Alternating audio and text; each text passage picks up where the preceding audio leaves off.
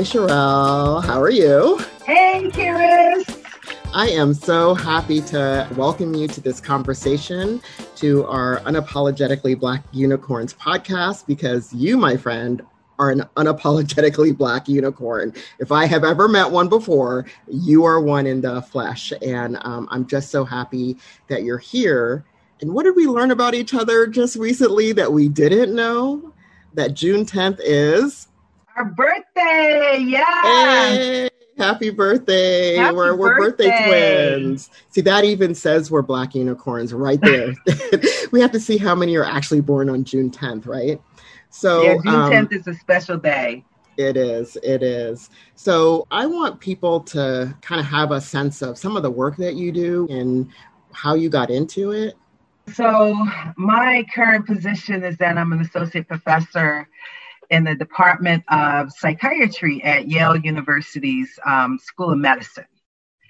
And I'm also the director of Peer Support Services and Research, the director of the Lived Experience Transformational Leadership Academy.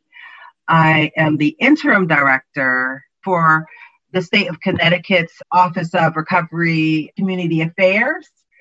It's interesting because I never thought that I would be doing work even in the mental health space. You know, my heart actually is still in the work of HIV. So I started doing work in HIV. I was doing safer sex workshops to LGBTQI folks back in the day. So when I went to graduate school to study HIV. I happened upon a job. You know, Black folk, we need money. We need to work.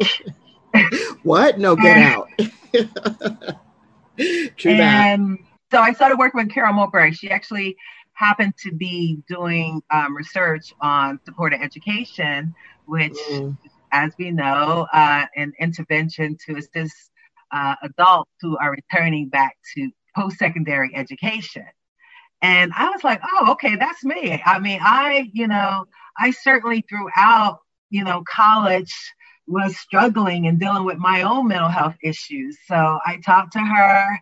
I really got jazzed about the work. She was working with Justice and Mental Health organization, Jim Ho. And, coming from the field of HIV, it was so different because I didn't feel like there was this us and them. I felt like we were all in it together. In HIV, I felt like we hugged each other, like we embraced life. And so when I saw that Carol Mowbray was working with this organization called Jim Ho, I think and she also had just written this book called Consumers as Providers. That was like the 2000s or something. But I had no idea that it actually was so different than what mental health was about. Yeah. Yeah. Yes. It was good that I entered it in that way, though. So when you started working in mental health, did you have this sense of, being able to use your lived experience, especially as, a Black woman, to kind of inform some of the work that you're doing, peer work, or even, even within supported education, which we use so rarely for folks with, especially quote unquote, serious mental illnesses, air quotes. Yeah. Exactly. Yeah. I had no idea of psychosocial rehabilitation. None of these concepts, really came into existence in my life growing up, in Trenton, New Jersey, by way of South Carolina. We didn't really talk about like mental health at all. So coming to Michigan and getting sort of thrown into this field, it was reawakening for me. I would go to conferences. I don't know if you remember, at the time it was the International Association of Psych Rehab, IASPRS. Later they became USPRA and then PRA, Yes. But when they were IASPRS, that was my first conference that I went to where there were people, who were just out about that I have mental health, experience. Right? Period. And they were in rooms with researchers. And honestly, you didn't know who was who had a PhD, what their titles were. I mean, it was so super laid back. And the other thing that was really interesting about those conferences, people used to call you out. So if you're doing a research project, the people in the audience would say, how many people in your group are people with mental illness, for instance? Yeah. The term people in recovery wasn't being used at that time. Uh-huh. And so early, I was just like, I'm here. Oh, what up? You know? So let me ask you a question. How many Black and brown folks were at those kind of conferences? 0, though. Well, there was one, you. Oh, yeah, of course it was one. Actually, there were, outside in Michigan, particularly outside Detroit, there really aren't that many Black folk, period. So I would say that even in the international or the national conferences, there were never too many Black folk. I mean, at the time, I think Anita Purnell Arnold became the president of IASPRIS. So she was a Black woman and she was amazing. And so just seeing her in that role was also inspiring for me. She was outspoken around the issues and particularly around bringing the issues around diversity. And we had the African American caucus, the Latino caucus, et cetera. So I just happened to land, in this field at the right time. Wow. And so you got to meet people like, Jackie McKinney, Celia Brown, Kathy Cave. Yeah. Wait, and did you know Gail Green? Did you know her actually? I know you got a Gail Green award from, I can't remember who was NARPA. No, who was it? The Pearl. You got the Pearl Ella Johnson? Yes. Okay, yes. Yeah. Pearl's one of ours out here, so yeah, we'll claim her. Exactly. Yeah. I am really interested too in how many people understand the history of the consumer, survivor, ex-patient, peer, has all these names now, movement, especially as it pertains to people of color, that you bring up some of these names and like, well, we don't know who that is. And so, trying to also document, I know there's some people doing some work and really documenting who are these folks, because we just didn't land here. We're standing on the shoulders of others who, though there was a movement afoot, sometimes we had to bring our folding chair to the table, or like Jackie McKinney and Celia set up our own table. Exactly. Yeah. But even there, it's like, there just really aren't that many people, and there's definitely not recognition. I remember, Karis, when I first heard that you were going to be speaking at, it was called INAPS, then the International Association of Peer Support. And I used to always complain because I'm like, where are the Black folk involved with that? And then they were like, oh, Karis has got to be the keynote. And I was like, who's Karis? Yeah. Right? And I'm like sitting here and Larry was like, oh, you don't know who Karis is? And I'm like, how come you didn't tell me? My boss is Larry Davidson. And I'm like, how come you didn't tell me who Karis is? And so, I always joke that they try to keep us apart. Well, I used to say, look, we can't have more than 2 of us standing together, because if it's 3, people are going to say we're up to something. So disperse. We would have more than 3, disperse, everybody disperse, kind of as a joke, but it's not a joke. It's not a joke. Because indeed, nobody would say anything if other folks were congregating together or talking together or working together, where, on the other hand, when Black folks do it, it's kind of like, well, what are they up to? What are they trying to take over? And it's like, we're trying to do what we need to do. Exactly. I was speaking to another person, Karen Howard from MHA, and, she's their policy director, I think is policy advocacy director, I think is her title. And she said, I wanted to listen to this testimony when Representative John Lewis was alive, and I was one of the people testifying. And she said, I want to hear this person with lived experience testify. She didn't know who I was, which is fine. I am not that not popular, but well known, right? So she said, when she was looking at the screen, she's like, oh, wait, what? She's Black? And then I had never met her and seen her either. So when we finally got to see each other, I was like, but wait, what? You're Black? So it's kind of like, do we need a secret handshake? Do we need like a bat signal? Like, what do we need, do you think? Yeah, I'm hoping that there's change now. And because I know there will be, because we're going to make sure that happens. But unfortunately, I do think that there's truth to it. I feel like people kept us away from each other. and even if it was unintentionally. And in doing so, it was a disservice because I know so many people, particularly Black women, who also have kind of left. Yes.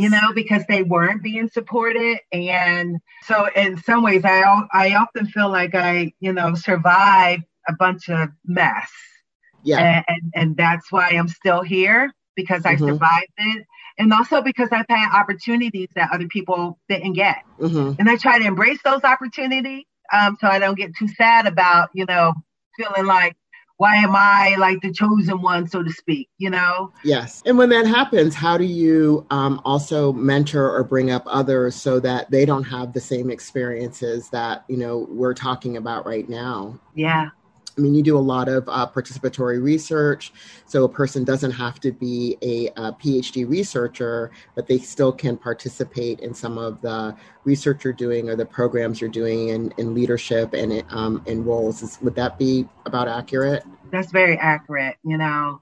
Again, I think that the work that I've done in HIV really centers me around community and the importance of community and embracing life. And even though for many years I was suicidal, just always in and out of psychiatric ER.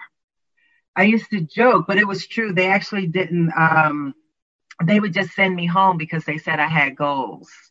So I could come up with, a bunch of goals to get me out of there. But I think that what's really important to me is, and I know I used the slogan, Lift As We Climb, from the National Colored Women's League. And I fell in love with that slogan many years ago. It's about, to me, grabbing hold of those next to me so that we're climbing together. I'm actually pretty good at leading things. And I recognize that I'm not an expert in everything. And I need experts around me that can do all of those things that I can't even do that well, but I'm good at, directing. And I also just feel that most of us haven't been able to have the opportunities. So working in particularly predominantly white institutions, I see how sometimes people get opportunities just by calling. They just have the nerve to pick up the phone and call and ask the principal investigator or the director, can I come work with you? Or it's because their grandfather knew the person, et cetera, and right, they can get in. And we just don't have those same opportunities, particularly for Black folk, or and I will also say, or other people with lived experience as well.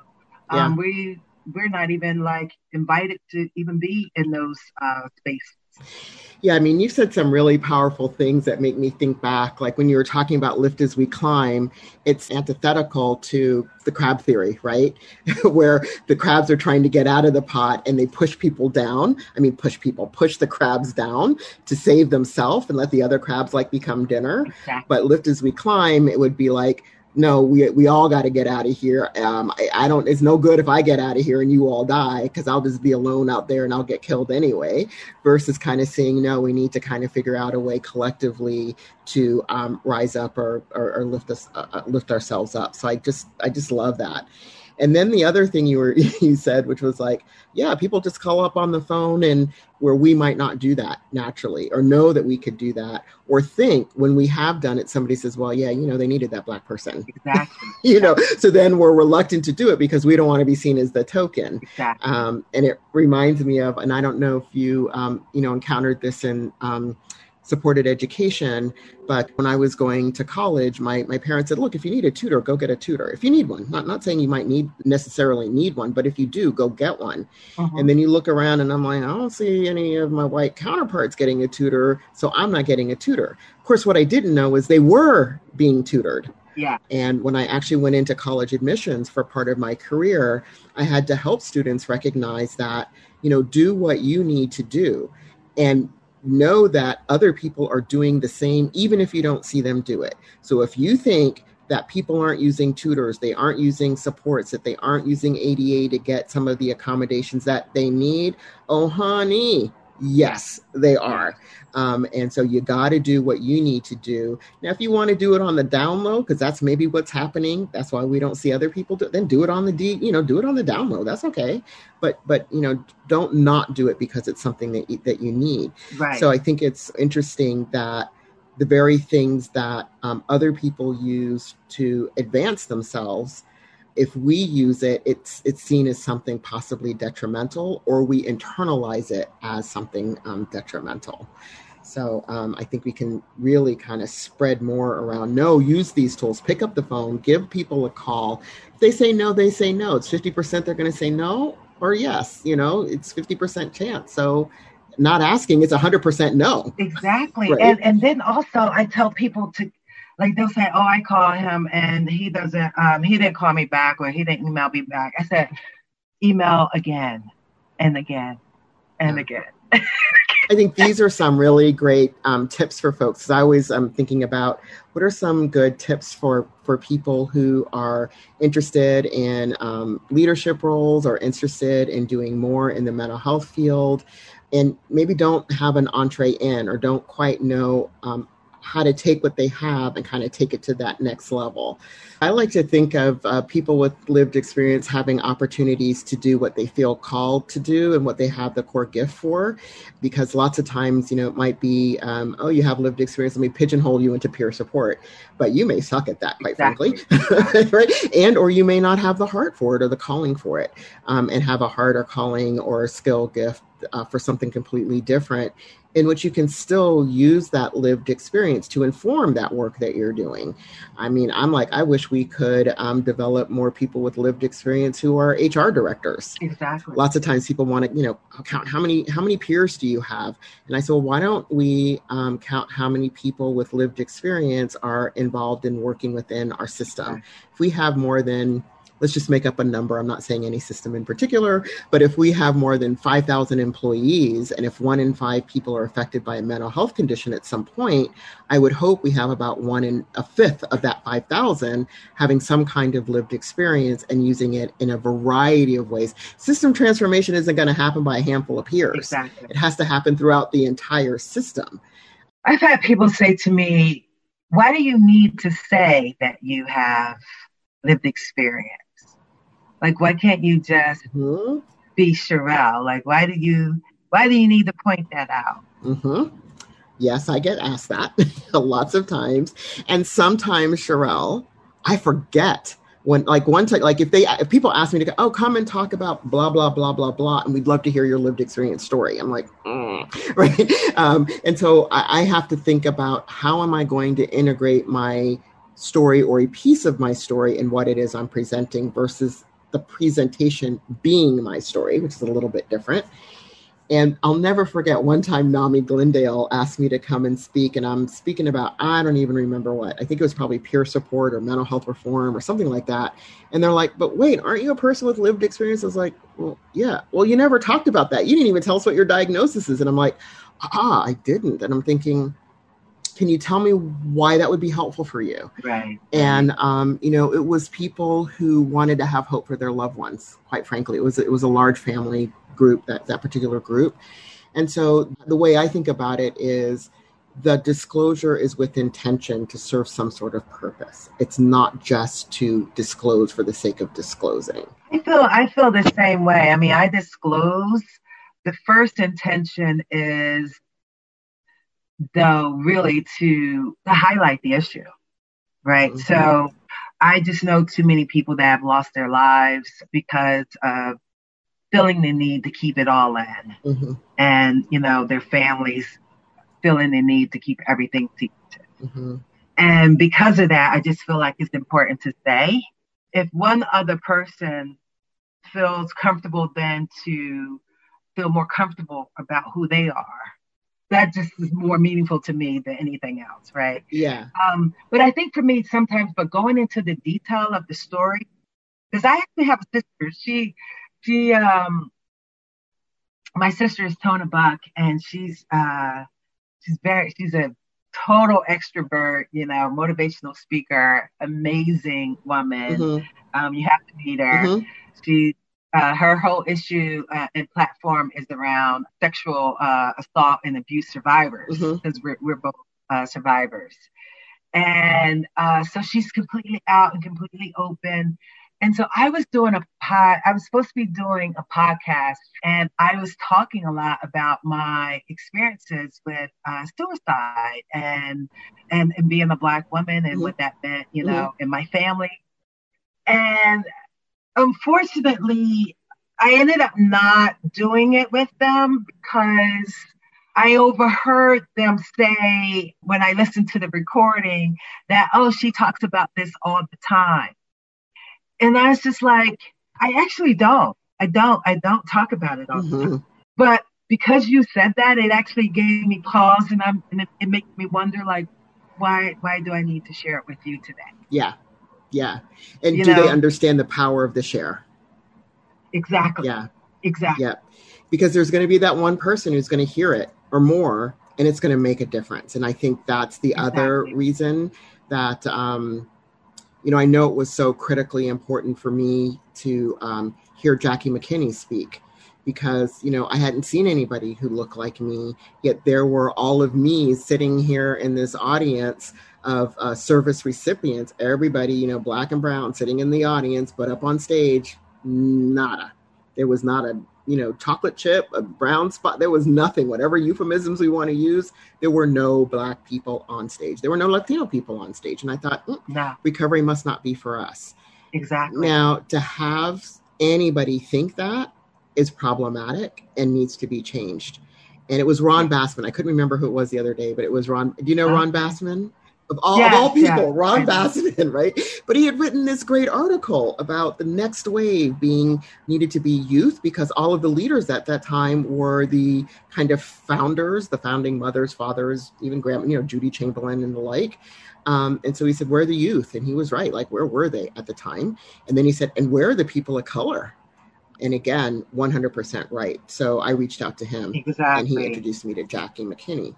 So people need to hear the stories to aid in their recovery, to be able to see themselves in this journey of health, wellness, and being able to see an example of, oh, wow, if they overcame that challenge, if they're able to work through some of the difficulties on the recovery journey, maybe I can too, or they can help me think through, how can I do this? Yeah. Which is why peer support is so critically important too. So I'm glad you speak up and you speak out unapologetically, a Black unicorn. And so if there was like one thing that, there's just so many things I want to go more in depth with you in, but if there's one thing that, we could share, or you could share with folks who may be going through similar struggles, to give them some hope, or if there's number one, what would that be? And if there's one reform thing that maybe we need to be looking at collectively for Black and brown folks, especially those with mental health conditions, what would that be? One of the things, and I know that people say this, and it's so hard to hear though when you're in the middle of going through something. But one of the things that, if I could just tell people, if you could just hold on and get through to the next day, and not one day at a time thing, just really kind of hold on. Thank God I'm still alive, right? So amen. Yes. But if I think about all of those moments where I was very close to not being alive, I didn't get a sense of, like, no one kind of told me that, like, just kind of hold on, like it's going to be okay.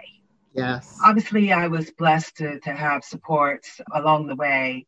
And I particularly think that's because I was in college. Because, when you're in the college system, you can get the counseling and those kind of services.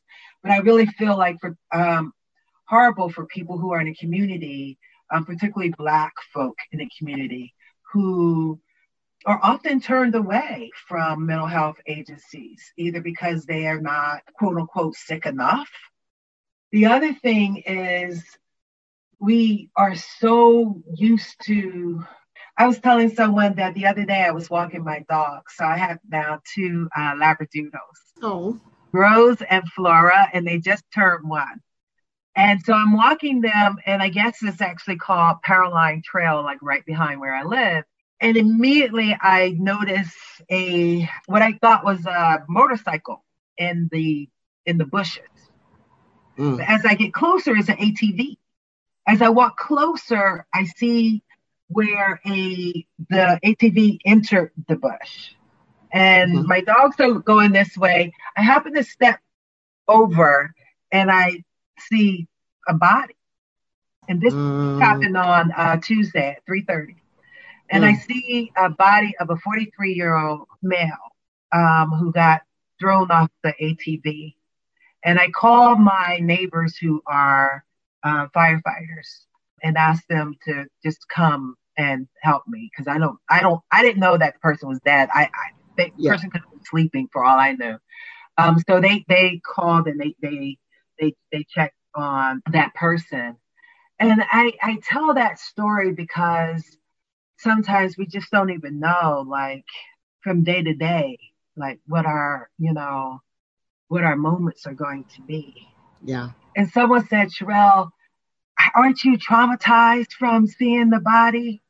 And I said, child, I had to go get on the Zoom. I had to hurry up and get back to get on the Zoom meeting. And then I have to do grant review. And then I have to do this.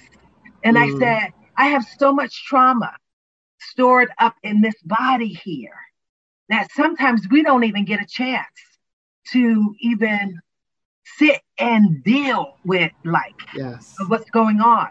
So when we show up at these mental health centers, all they want to say is we got goals. Yeah. You must be doing better than me, because if you're able to run all that and still survive, then you're doing okay. But to be honest, many of us are suffering, and we do need that support, and we do need people to listen, and we need people to be there. So I want to say this to, like, mental health care providers. Don't just think that we are like superwomen, and that we don't need, like, supports, because we do need them. And for, other Black women, like, it's okay. Like, it's okay not to be always on top of everything. And actually being on top of everything is, need to check that too, because that's a sign of something too, right? Yes, exactly. And just really having that permission, though, to be able to talk about it, because at the same time, I still got my grandmother in the back of my head who's saying, like, girl, if you don't pick that bag up and keep moving, it's the pressure, right? It's that pressure of succeeding, code switching, living in the world, and, meeting the obligations and paying the rent and all those things while living Black in America, or living Black anywhere, quite frankly. It's all of that, yet we have to keep on going, and we do keep on going yet, and still, we're suffering at the same time. So I so appreciate the message. Sometimes being an unapologetically Black unicorn, we need to take a rest. We need to put down our horn, and maybe just be a horse for half a second and then put the horn back on, right? So I just want to thank you for those beautiful messages, and thank you for the work that you do, and just being unapologetic about that work and being truthful and authentic. And, we are here, for people. And I had a psychologist when I had the same experiences of wanting to end, my life, who used to say, I will hold the hope for you. Yeah. And I was just like, that is the stupidest shit. What the hell? That's the stupidest shit I ever heard. And then I would go home and go, oh, wait, I can't do anything because he's holding the hope for me. Amen. Yes. It was so powerful, even though I couldn't understand why it meant something. And I knew I had to kind of like try to make it through the next day. Yeah. So I do want to say, when we talk about, harming oneself, or, if you have those kind of feelings, or please do reach out to the Suicide Prevention Lifeline at 1-800-273-8255. We do want to make sure that you're safe, because you're valued, you're loved, and we want you here. So thank you, Sherelle, for your time. I bow down before you. Happy birthday. Happy birthday. Best birthday present ever. Thank you so much. Same here. Thank you. Thank you. Okay. Right. Thanks, everyone. Have a wonderful rest of your day and look forward to seeing you next week.